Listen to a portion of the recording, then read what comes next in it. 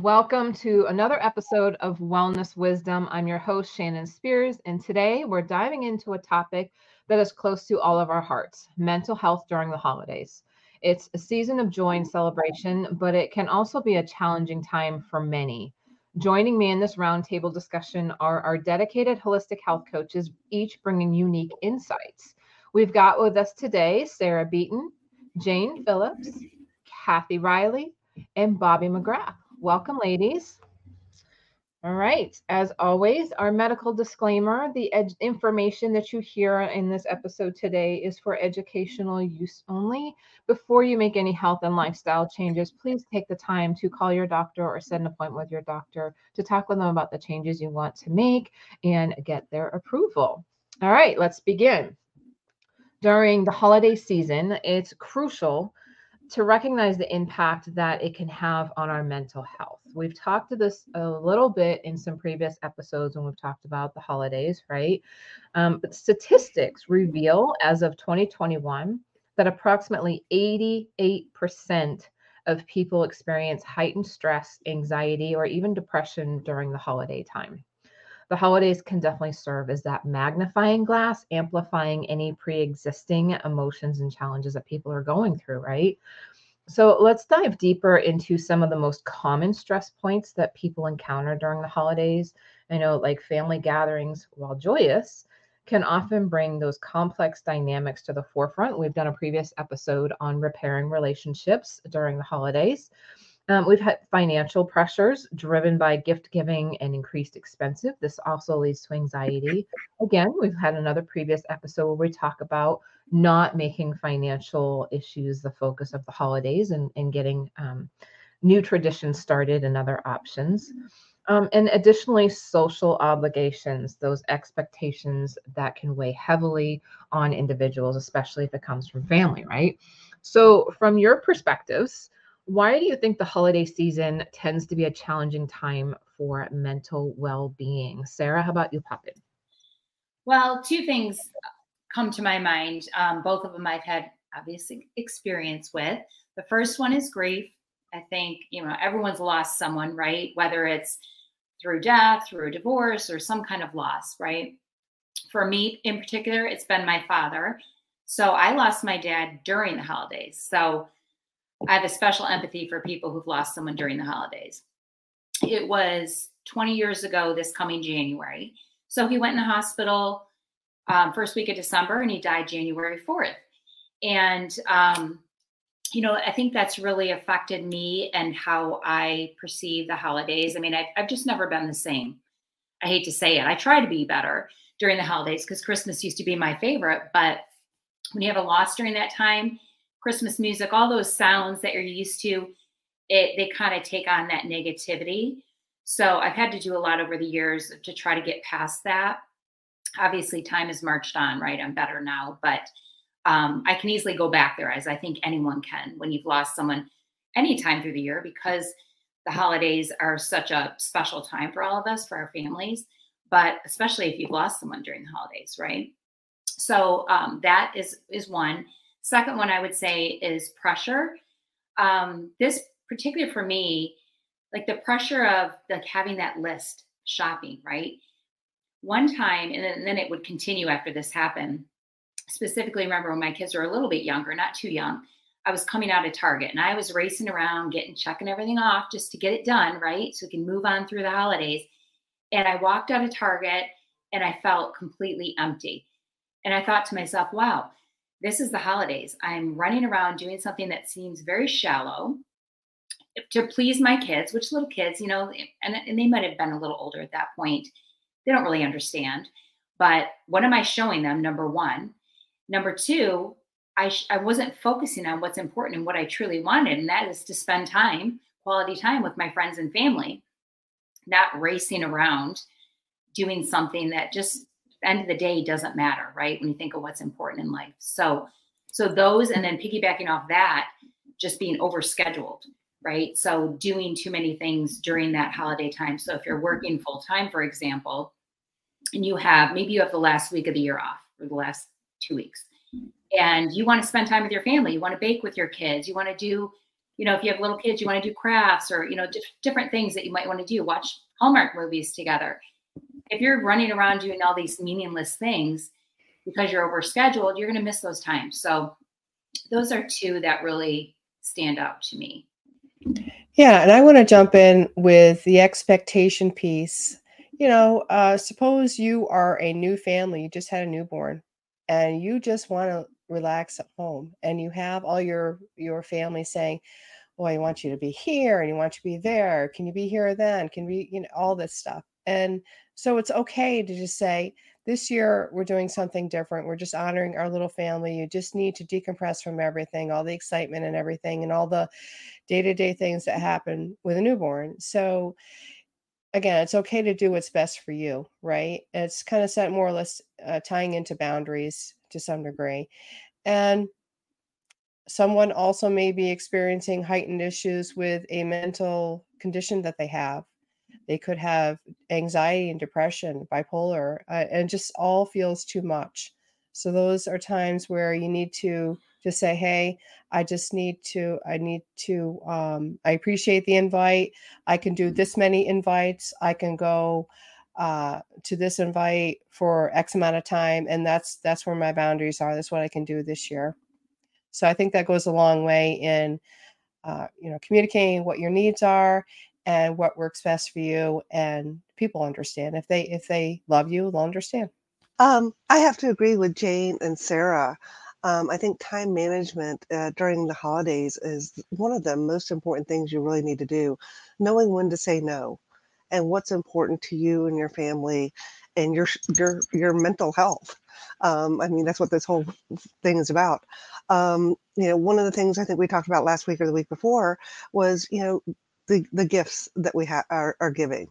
Either make them, homemade, make it a project where you can have something together earlier in the year instead of waiting till the last minute. Or like I like to shop as soon as Christmas is over, I start shopping. I have 8 grandchildren, so I throw, we got birthdays and Christmas. So whenever I see something that would be appropriate for their age or what have you, I just have a box in the back of the closet and throw a gift in there, every few weeks so that I have gifts for them. Yeah, but just know when to say no and limit your mental capacity so that you can enjoy the holidays, I think is so important.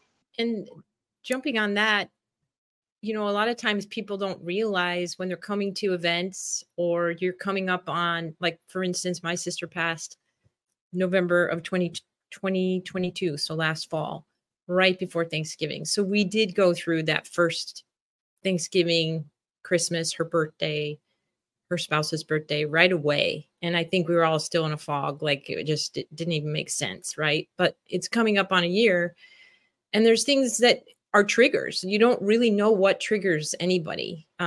We get triggered by smell.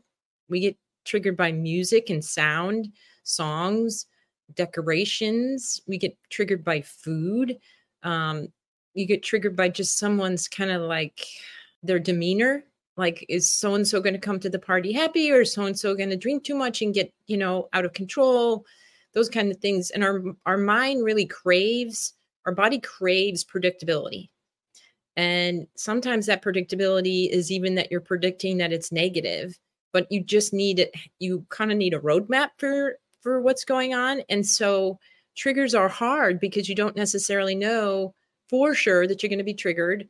I know for a long time, when I went through quite a bit of grief in my family, not just with my sister recently, but my mom and my brother passed away 10 weeks apart. And there was just so much grief coming up in my system. I could be at the grocery store and get triggered and be in tears and not even really know why.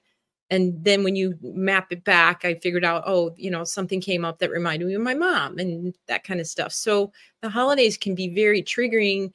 And so just acknowledging that can be helpful, like just out loud acknowledging it out loud when you get to an occasion, like, wow, it's going to be hard this year.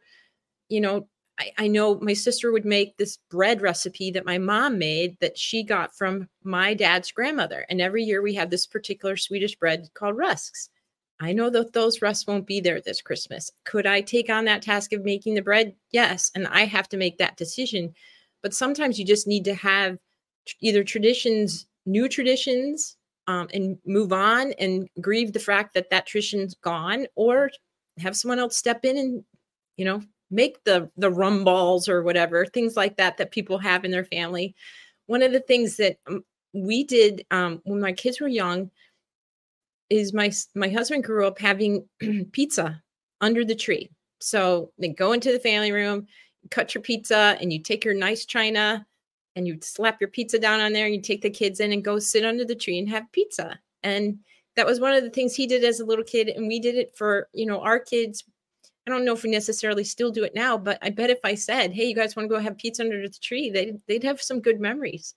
So triggers are something that people need to be aware of and be cognizant, and also be grace-filled, because what might be a trigger for someone isn't for someone else, but they don't understand it. But you still have to acknowledge that person has emotions around that.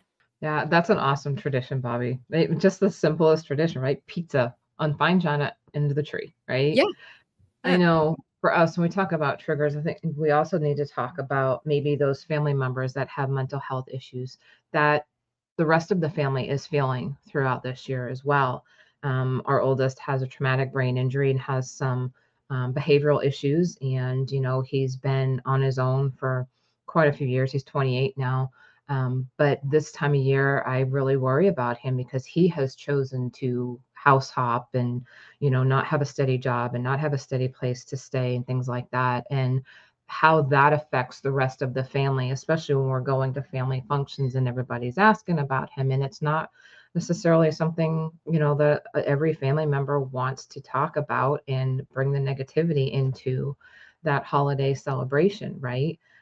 It's always something, we always give him the option, but there's a lot of years where it's difficult to find him. And, in the past couple of years, he's been, addicted. So it's just things like that can be triggering, not for someone personally going through a mental health issue, right? But extended family members that may be affecting everyone during the holidays too. So I think it's very mindful. You have to be very mindful of that.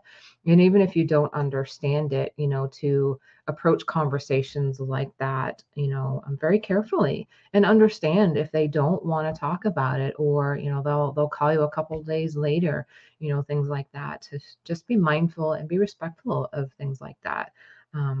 That's also one of the things, though, that has prompted our family to help the homeless, especially during the holidays, and doing coat drives and all of these different things, getting involved in the addict recovery program that we had at church. I mean, it's just those things that help us during the holidays, right? So let's transition to a more positive note and explore some practical tips for safeguarding mental health during the holidays. First and foremost, communication is key. If you don't voice what's going on, you don't voice the issues that are at hand, nobody knows, you shouldn't judge a book by its cover, right? And so honest and open conversations with loved ones can help alleviate any misunderstandings and tensions. And it really is okay to express your needs and your boundaries. We've heard us talk about boundaries on several episodes so far. Just remember, you're your own best advocate. So asking for help is a sign of strength, not weakness. Being a military wife, this is something that's ever more prevalent in our family, has been for 20 some years in our lives. And it's a very hard mindset to break for those who have been in the military, whether they're active military or they're a veteran family, because in the military they teach you that emotions will get you killed. So that's something that they carry throughout the rest of their life. But they have to make this change, this adjustment, when they come into the civilian world. And it's important to understand that. And even today in our society, it doesn't take just being military. There's so many things that are going on in today's society, and so many stigmas against mental health, that you can feel very alone, and you can feel like, if I show emotions, I'm going to be judged. Somebody's going to say something, somebody's going to be nasty, somebody's going to bully me because I've showed emotions, right? I think our kids learn that even in school, that a lot of them are bullied because, they cry about something where they've been more gentle about something than somebody else has, right? So it's kind of ingrained in our society. The holidays, they don't have to be a solitary journey, and it's very important to seek help when you need it, whether it's from friends, family, mental health professionals. Kathy, how about you start off the conversation and help share some strategies for overcoming the stigma surrounding seeking support for mental health challenges? Well, this isn't actually a stigma, but I just wanted to point out some resources, I think, of where you might be able to find some help that you hadn't thought of.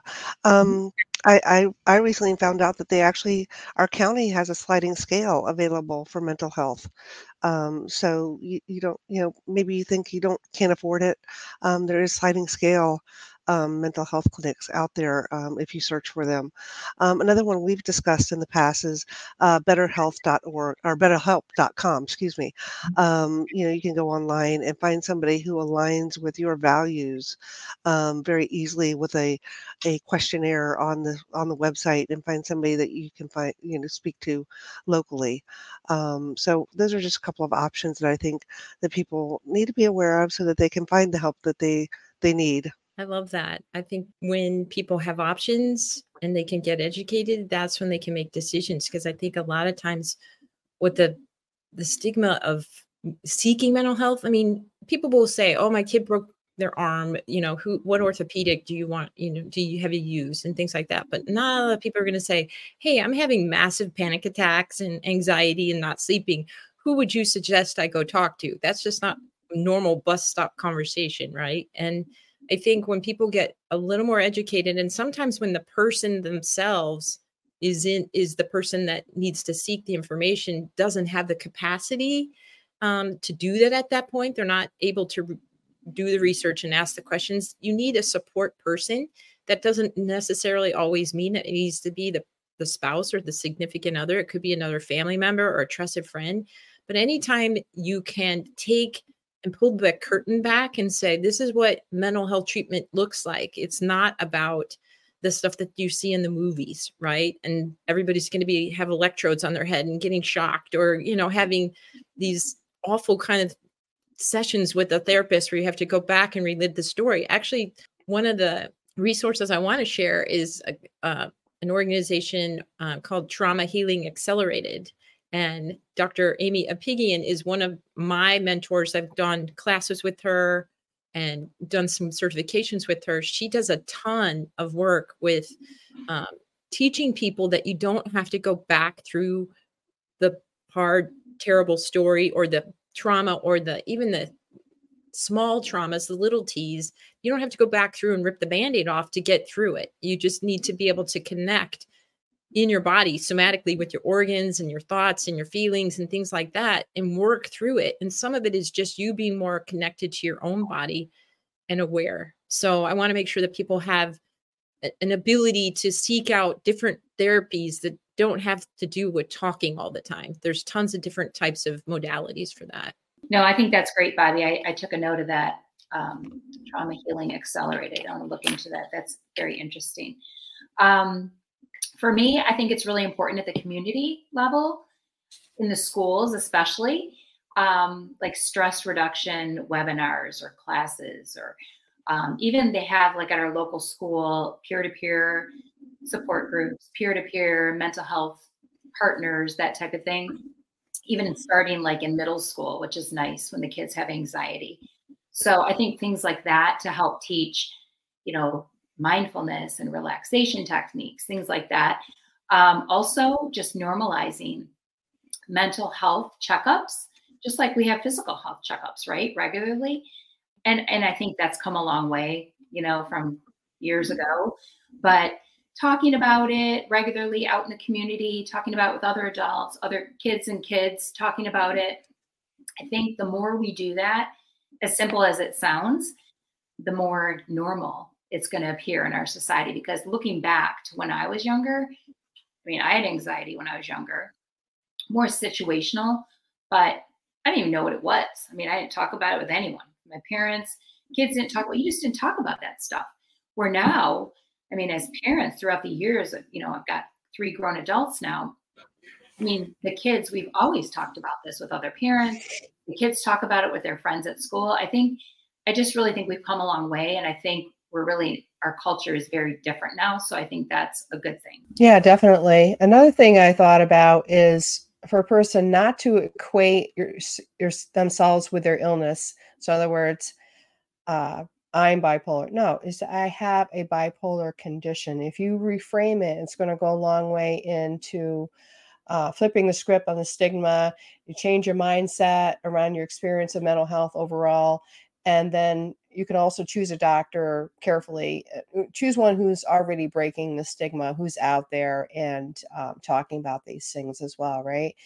And another thing, and you've probably heard this before, is just join a support group. Connecting with others who are facing similar challenges. And so that promotes a sense of community and mutual understanding. And by all means, find an advocate as well, because they can support you with work issues and financial matters, because oftentimes if someone has mental challenges, then it spills into work and your finances. So it's really good to have that support system in place. And don't be stubborn, just look. And everybody needs help of some sort. So let's break that stigma. Absolutely, Jane. And I just want to pick up from, those labels that you were talking about, right? Yep. It's funny because all three of my kids are on the spectrum. My oldest, because of his brain injury, is a lot higher on the spectrum of autism. But we noticed signs with both of our other children of autism. One of my middle child had to do with vaccines. He actually stopped speaking after the third round of vaccines, and we had to do a lot of occupational therapy to bring him out of that. But he never knew that he was on the autism spectrum because I never wanted him labeled. Our oldest was labeled, and we saw what he went through in school. And they're like, oh, but he has to have the label so he can get the occupational therapy, do this and that. And I'm like, but it doesn't do much good. The fights that I still had to have with my older child to get him the services he needed, because the teachers just didn't want to follow through with a plan every day because it was extra work for them. I was like, it's not worth it. I would rather teach him the coping skills and do these things at home and outside of school, And so we learned through that process with my other two children. My son was 18. My middle son was 18 or 19. He came home. He says, Mom, I think I have autistic traits. And I said, well, you certainly do. And he says, you've known the whole time? And I'm like, yes, but I didn't want you to go through life labeled, because then you have the limiting mindset of that. So they both learned to embrace it. My daughter was probably 15, 16 when she started noticing things, and she thought it was just because of their trauma. I'm like, no, trauma just kind of enhances that. Like, there's different ways that you're going to deal with things, and you learn to cope, right? So they've both kind of accepted it. They dig in, they do a lot of research. They've learned a lot of education, which brings me to, the next thing we need to talk about is this year, especially, really ramping up the last couple of years while we've all been isolated through, the whole viral chaos and everything. But social media is definitely that one place that is trying to stop the mental health stigma. There are so many reels and videos and people coming out and talking about what they're experiencing, what symptoms they have, the things that they do every day that they didn't realize was this or that, but they're not labeling. That's the most important thing. They're not labeling. They're finding ways to adapt to life while having this or experiencing these types of things, right? But I think it's also important to note here that watching those videos on TikTok and Instagram and all of that it's not a place to self-diagnose yourself, right? You can get education, but take the next step and let that propel you into wanting to go to some place like BetterHelp.com and find a therapist that is right for you. I love BetterHelp.com because you have a variety of coaches and therapists that you can go to. If you don't like one, you can get fitted with another. If you don't like that, you fitted with another. Like, it's not a huge thing till you find somebody that works well with you. Let's dive into now the concept of triggers and how they can affect our mental health during the holidays. It's different for everybody, right? They can take many forms, from emotional triggers tied to past memories and traumas to specific situations or people, Bobby, like you point, like smells and things like that, right? Recognizing these triggers is the first step in managing them effectively. And setting boundaries is another crucial aspect of self-care during this time. It's okay to prioritize your mental well-being. I know for myself with triggers, like it's been a long process. My kids have all been through trauma. So the process of figuring out who is triggered by what and understanding it's different for each one of them and being on top of that. And as a parent, noticing those triggers before they do so that you can at least be prepared for what's to come and being able to calm them down, right? So, who would like to start out in providing some insights into how individuals can set boundaries and limit triggers to protect their mental health during the holidays? Kathy, how about you? Sure. I was going to say one of the things I like to do is you make sure you're setting realistic expectations. I mean, we all have this perfect idea of how Christmas or the holidays is supposed to be. Most of the time, it doesn't turn out like that. It's not going to be a wonderful life, So I think that's the biggest thing is just know that things are going to go wrong, and you just have to take a deep breath and be okay with it. It's the holidays. Stuff's going to happen just like it does every other day of the week.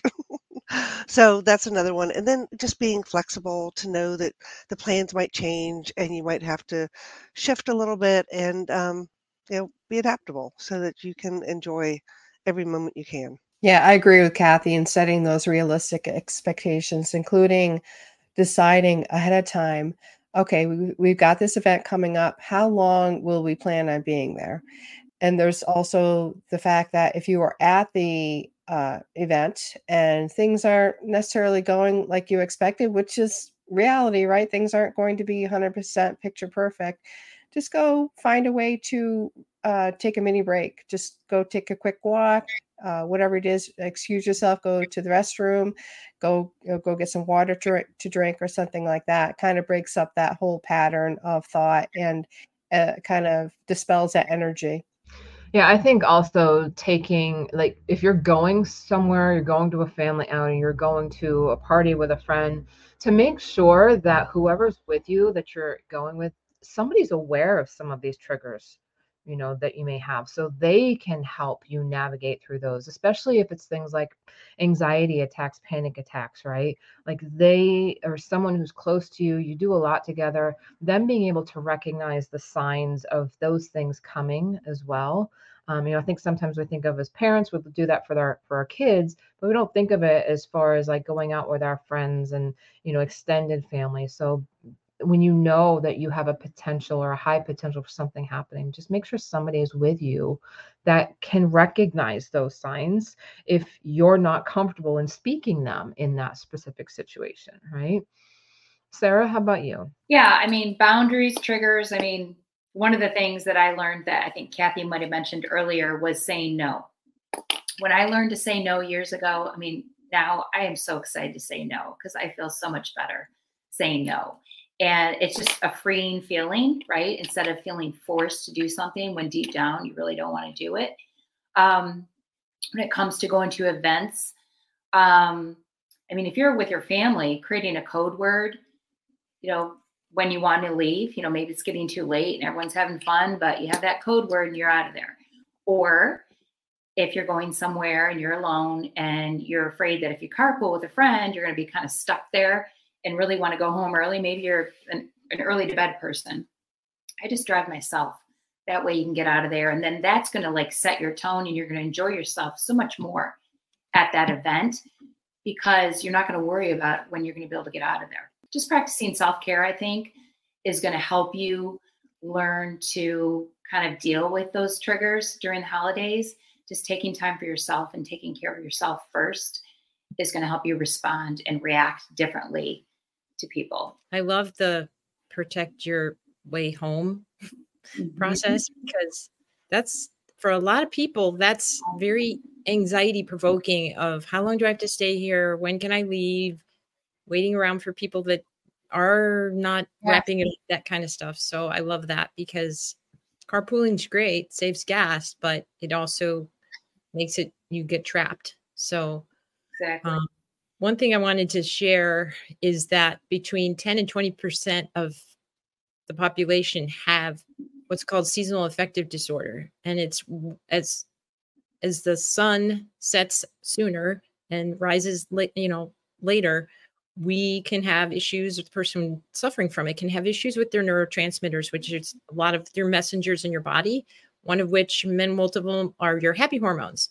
So if you're already going in to the holiday season, and by Christmas time, we're hitting some of the darkest, longest days, and you're fatigued because of the holidays, the triggers that we're all talking about are going to have much less reserve. Your reserves are so much smaller. And some people are literally have no reserves. They're coming into the holidays under like negative, right? And so you have to be more cognizant of the fact that, like Jane was saying, and Sarah, you were saying, don't overschedule yourself to the point where you're just like a piece of, walking into the party or hosting, right? And you're hosting and you're running on fumes, and people can see it. They can feel it, keep it simple with some of the things you do in the holidays, but being more aware of the fatigue piece of it. Some of the ways you can do that is fill your tank, or Shannon likes to talk, fill your cup in the morning. Get up in the morning before your day starts and get out into the sunlight and get the sun on your eyes, because that's going to really help with that circadian rhythm. It's going to help your SAD, seasonal affective disorder, if you have one, perk up your, daytime hormones and things like that. And then getting just that time to yourself before you pour into other people, before you start on the to-do list, before you have all of your time used up that day. If you pour into yourself first, that's going to give you kind of that little extra space in your tank so that you can go into these events and be present and be joyful and not have that backroom conversation going on in your head. What's this person going to say? What's that person going to say? Especially if there's triggers like someone's lost their job and someone says, hey, how's your job going? Some of that is you need to practice ahead of time. What are your triggers and how would I respond to a comment like that? Come up with it, say it out loud, practice with your significant other, help your kids through, think about rough questions. Like I know, especially when your kids reach that, senior year time and they're doing all of the college prep or not going to college, and people are asking them these questions like, well, what school are you going to? And what are you majoring in? And it's just like overwhelm, and maybe you help your kid figure out a one sentence response that they can say to every little aunt and uncle and grandma and grandpa and feel okay about it so that they can not struggle and be anxious the whole time. I think preparation is really the key when it comes to this time of the year and just being more aware. Yeah, absolutely. I love that thought process, Bobby. And I love, just given the thought of helping your kids come up with those one-liners, because it can be very stressful. I know another thing for my kids was, being forced to hug grandma and grandpa and aunts and uncles and everything at every celebration. Like there were days they just didn't want to. And we had to, it took years to finally get across to family members of, you have to be okay if they do not feel comfortable giving you a hug, because of the traumas that they have. It's their choice. It has nothing to do with you necessarily. It's them. They don't want to be triggered. They want to be in their comfortable zone. And that doesn't include you right now. So I wanted to share a little bit on a couple of resources that I love. The boundaries books, they're literally like boundaries with kids, boundaries with teens, boundaries for moms. The first one is just boundaries, and they're by Henry Cloud. He also has a website, boundaries.com, that you can get a monthly membership to. There's a lot of additional information on there. And the new book by Gabor Mate, The Myth of Normal. I love this book because it literally, it's perfect timing for our society right now, talking about what is normal, like that's really what this whole mental health stigma is about, right? Is certain people saying that this is what normal is and this is what you have to reach for, this is what you have to hit, right? There is no normal. What is normal? So I love that book. It's a very big book, but yeah, I absolutely love. I mean, he's got videos on YouTube. There's plenty of other books. The book is literally like this thick, so I chose to get it on Audible and Kindle. So good idea. It's amazing. So anybody want to add anything else before we move on to the next section? I just want to jump in really quick, Bobby. I think that's great about getting your kids to practice these things ahead of time, because I guess I tend to forget that as they've gotten older. Not too long ago, we were at a holiday celebration and my daughter had just broken up with her boyfriend. and is very emotional and was triggered when her aunt asked her, "Oh, how's he doing?" Even though she knew that they had broken up. My daughter got upset and left the room. You know what I mean? So the whole thing, preparation is key. Yeah. Love it. Great ideas. All right. So, shifting our focus a little bit, it's essential to highlight the profound connection between mental health and our overall well being, right? The state of our mental health can significantly impact our physical and our emotional health. Holistic wellness practices can be powerful tools for supporting our mental health. Mindfulness, meditation, for example, we've talked about that previously, can help manage stress perception and anxiety. Proper nutrition, regular exercise, playing with our kids, things like that. These all play vital roles in balancing our mood and our energy levels. So, let's talk about expanding on the holistic practices that individuals can incorporate into their holiday routines to support their mental health. And Bobby, I just kind of want to go off of, you had previously talked about, starting your day with a quiet routine. Right? It's key, even if that means getting up an hour earlier and just kind of forming a new schedule. And some people think, oh my God, I can't get up an hour earlier, right? Start with 15 minutes earlier. Again, go to 30 minutes earlier, 45 minutes, right?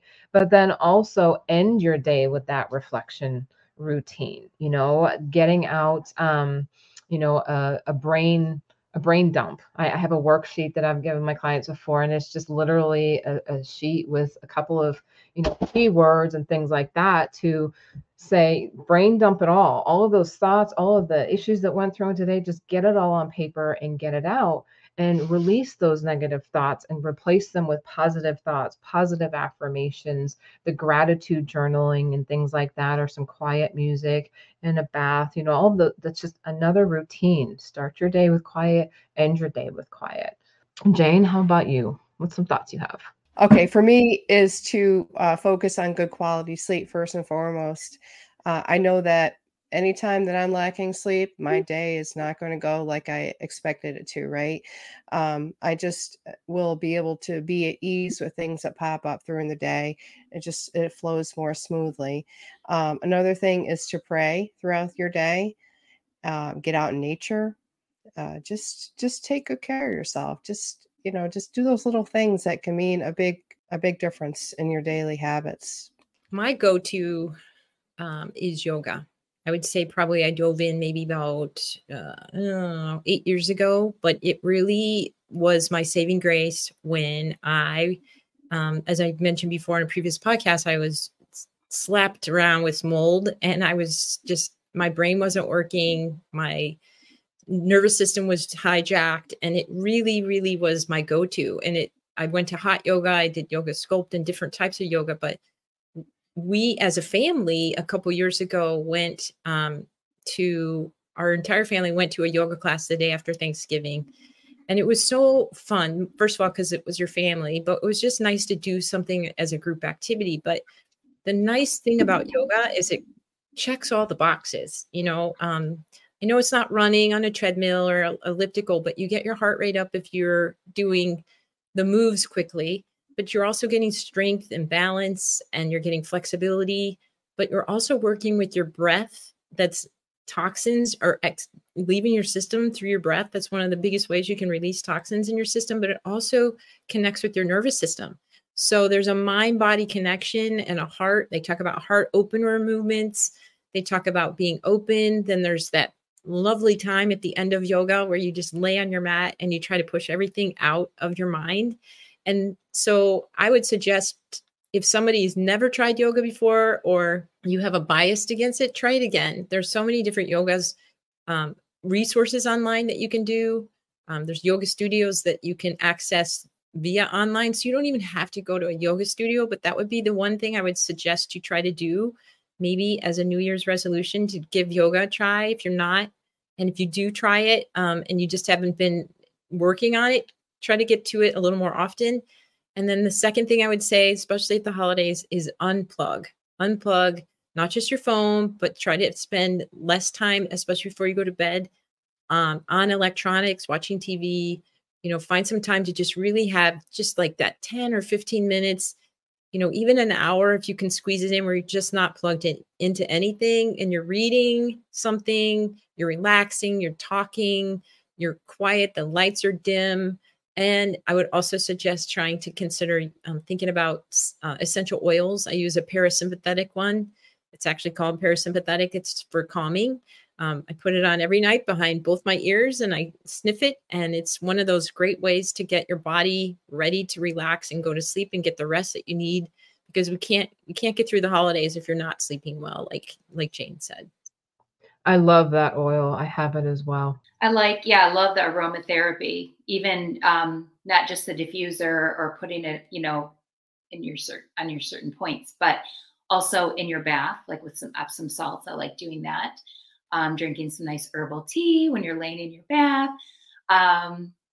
One of my absolute favorites of all times is deep breathing exercises. And my absolute favorite one is called square breathing or box breathing. I see it listed as both. It was taught to me as square breathing, but it's when you breathe in through your nose for 4. Some people do it longer.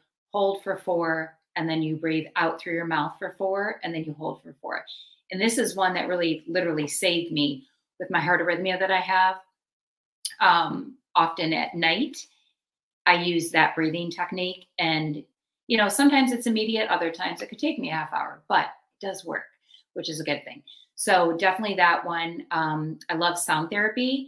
So, whether it's just some nice soothing music, but I love nature sounds like music of the waves or the rain. There's even the cute little sound machines that you can get that play those. Some people sleep with them. My husband tries to, but they start irritating me when I'm trying to sleep. But binaural beats, you can go on YouTube and click on some binaural beats, little YouTube videos that are great to listen to with headphones, I suggest. Trying to think do something special for yourself. So go get a massage, something that you don't normally do. Go get a spa treatment, a nice facial, some kind of spa treatment. Those are also great things to do. Take care of yourself during the holidays. Yeah, I also love the Calm app. Sarah, you didn't. That's one of the things I love the Calm app. But another option is I like to think of is making sure you have proper nutrients in your body and have proper hydration. If you're eating a bunch of garbage, you're not going to be, working at your optimal self. So make sure you're eating good whole foods, staying away from the processed, fried, anything junk. So, and then getting plenty of water. Especially if you're going to go have a couple of drinks, you need to make sure you've got proper hydration because the alcohol is very dehydrating. So that's a couple of things that I feel that are super important during this time to give yourself the best start to the day is your nutrition and hydration. Absolutely. Hydration is one of those things so many people forget on a daily basis, not just during the holidays, right? Like we constantly forget and the type of water that we're drinking, right? And so many of us are low in electrolytes and we don't think to add, a dash of something like Celtic sea salt to our water to help increase the electrolyte connection in our body and getting that water actually pushed into our cells. A lot of clients that I've seen, they have swelling in their legs, swelling in their hands or fingers. And sometimes that can be a sign that you have enough water, especially if you're drinking enough water during the day, but it's a sign that that water's not being pushed into your cells like it needs to be. So electrolytes are key in there. So as we near the end of our discussion, let's talk about the importance of fostering a culture of support and self-compassion during the holidays. You're not alone. You're never alone in your mental health journey. The limits that are there are the limits that you have set yourself. You need to reach out to family, friends, and professionals when you need the support, or simply just, someone who has a listening ear, right? The act of offering support to others can also be healing. So if you have somebody that is struggling this year, and just reaching out to them, making a phone call, stopping by, seeing if they need anything, being that listening ear is very, very powerful. And self-compassion is a powerful gift to yourself during the holidays, being kind to yourself, acknowledging your feelings, practicing self-care without guilt. Self-compassion about things you might not be able to do and provide during the season is a big one. We're in a holiday season where we're running around, like you said earlier, Sarah, like you have come out of the store and you felt empty, right? Because you'd gotten all these gifts, but it didn't fill that hole that was there, right? And we are in the society that pushes us to, they have to have the best toys for Christmas and this and that and that. We've talked in a previous episode where, have more experiences than, the material things. But sometimes it's very hard for us to have that self-compassion and tell ourselves it's okay if you didn't get this, didn't get that. It's okay if somebody's going to be upset because they didn't receive A, B, C, or D. It's okay if somebody's going to be upset because you told them no, because you can't overextend yourself. You refuse to overextend yourself, right? Having that self-compassion and that internal voice that says, it's all right. I'm okay with the decisions that I'm making. I am okay if somebody else is going to be upset. That's on them. That's not on me, right? Bobby, what are some thoughts you have? I think I love that idea about setting that expectations, especially if you can do it ahead of time, especially if you have adult children. They're adults. And, Christmas tends to be more, the Santa and all of that kind of stuff is for the younger kids. But being able to share with your adult children, like, this is our vision, going forward for Christmas presents for you all, that kind of stuff. I know we got the opportunity, my family did. A lot of churches have all kinds of different things you can do at Christmas time, right? To support another family. And we were able to go pick a family off the angel tree, which is families that have someone in their family that's incarcerated. And we actually got to deliver presents to a family that the dad was incarcerated. And it was a stretch for us because we're literally went to their home and never met them before. There wasn't anybody there to introduce us. And it was a stretch for all of us. I felt like just kind of getting out of our comfort zone, bringing them presents. They had put their choices on this tree and things like that. But it was also a time to just really share what Christmas was about and share the gospel with them and share, about baby Jesus and things like that. And I think I was changed in my kids and my husband when we left there, that was Christmas to us, that bringing hope and bringing, the story of Christmas and that kind of stuff to a family that really was struggling in their own way by missing someone in their unit.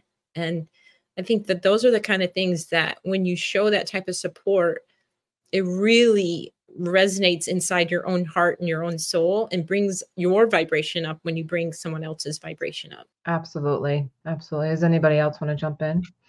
Yeah, I have to agree. One of the opportunities I had a few years ago is our church was able to find maybe I think it was a dozen families or so who were very needy, and we were able to provide them holiday meals. I mean, everything to a fully cooked turkey to, all of the fixings and be able to deliver that to them and spread the love of Jesus, and share the gospel with them. So that was an amazing opportunity for me and my family, and we really definitely enjoyed it. Similar to the angel tree, like you were saying. Absolutely. I know we've been one of those families that, some people from church have reached out to us and helped us with Christmas time for the kids and everything.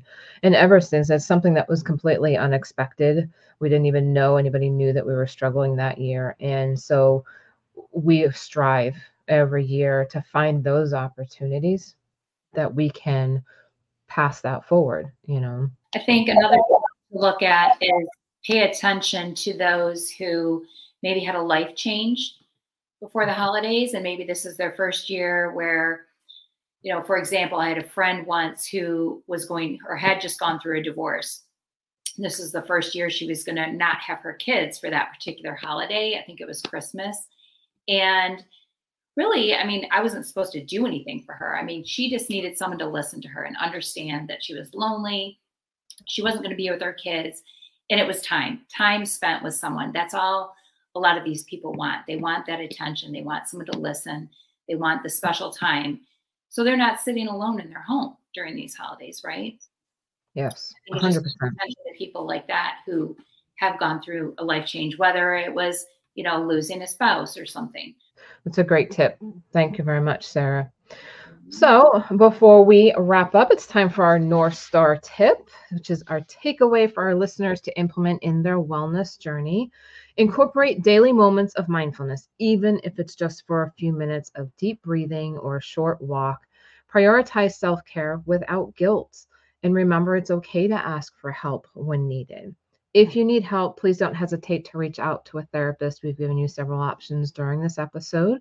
BetterHelp.com is one of the top options we give you. There are so many resources out there now. Something like BetterHelp, you can get matched up to a therapist that just matches what you need in your personality. And you can do it anywhere, whether it's on your phone, on your computer, anything. On your lunch break, you can text your therapist in between sessions. It's a fantastic option that they've had out for a few years, and I'm so glad that they brought it out. Some quotes to be considered today. No one is useless in this world who lightens the burdens of others. That's Charles Dickens. And another one is slow breathing is like an anchor in the midst of an emotional storm. The anchor won't make the storm go away, but it will hold you steady until it passes. From Russ Harris. Thank you for joining us in this very important conversation on mental health during the holidays. Remember, you are not alone. There is support available. Until next time, stay well, be mindful, and just take care. We will see you all very soon. Have a great day.